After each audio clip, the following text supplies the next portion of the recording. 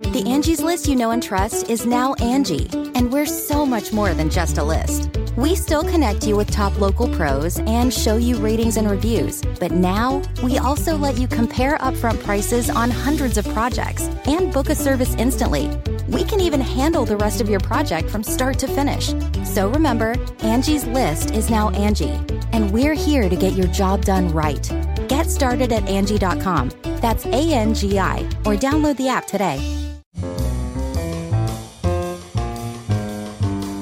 This is Merriam-Webster's Word of the Day for Saturday, November 15th.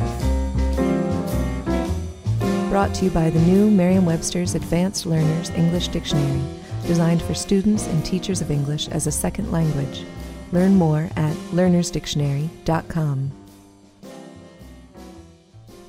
The word of the day for November 15th is disabuse, spelled D-I-S-A-B-U-S-E.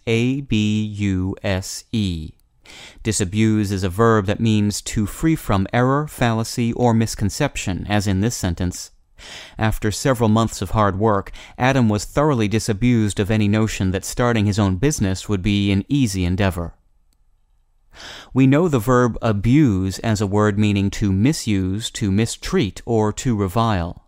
But when disabuse first appeared in the early 1600s, there was a sense of abuse, now obsolete, that meant to deceive.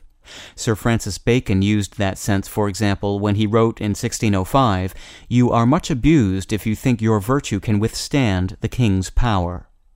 The prefix dis has the sense of undoing the effect of a verb, so it's not surprising that disabuse means to undeceive.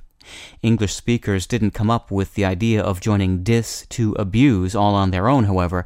It was the French who first appended their prefix des, D-E-S, to their verb abuser.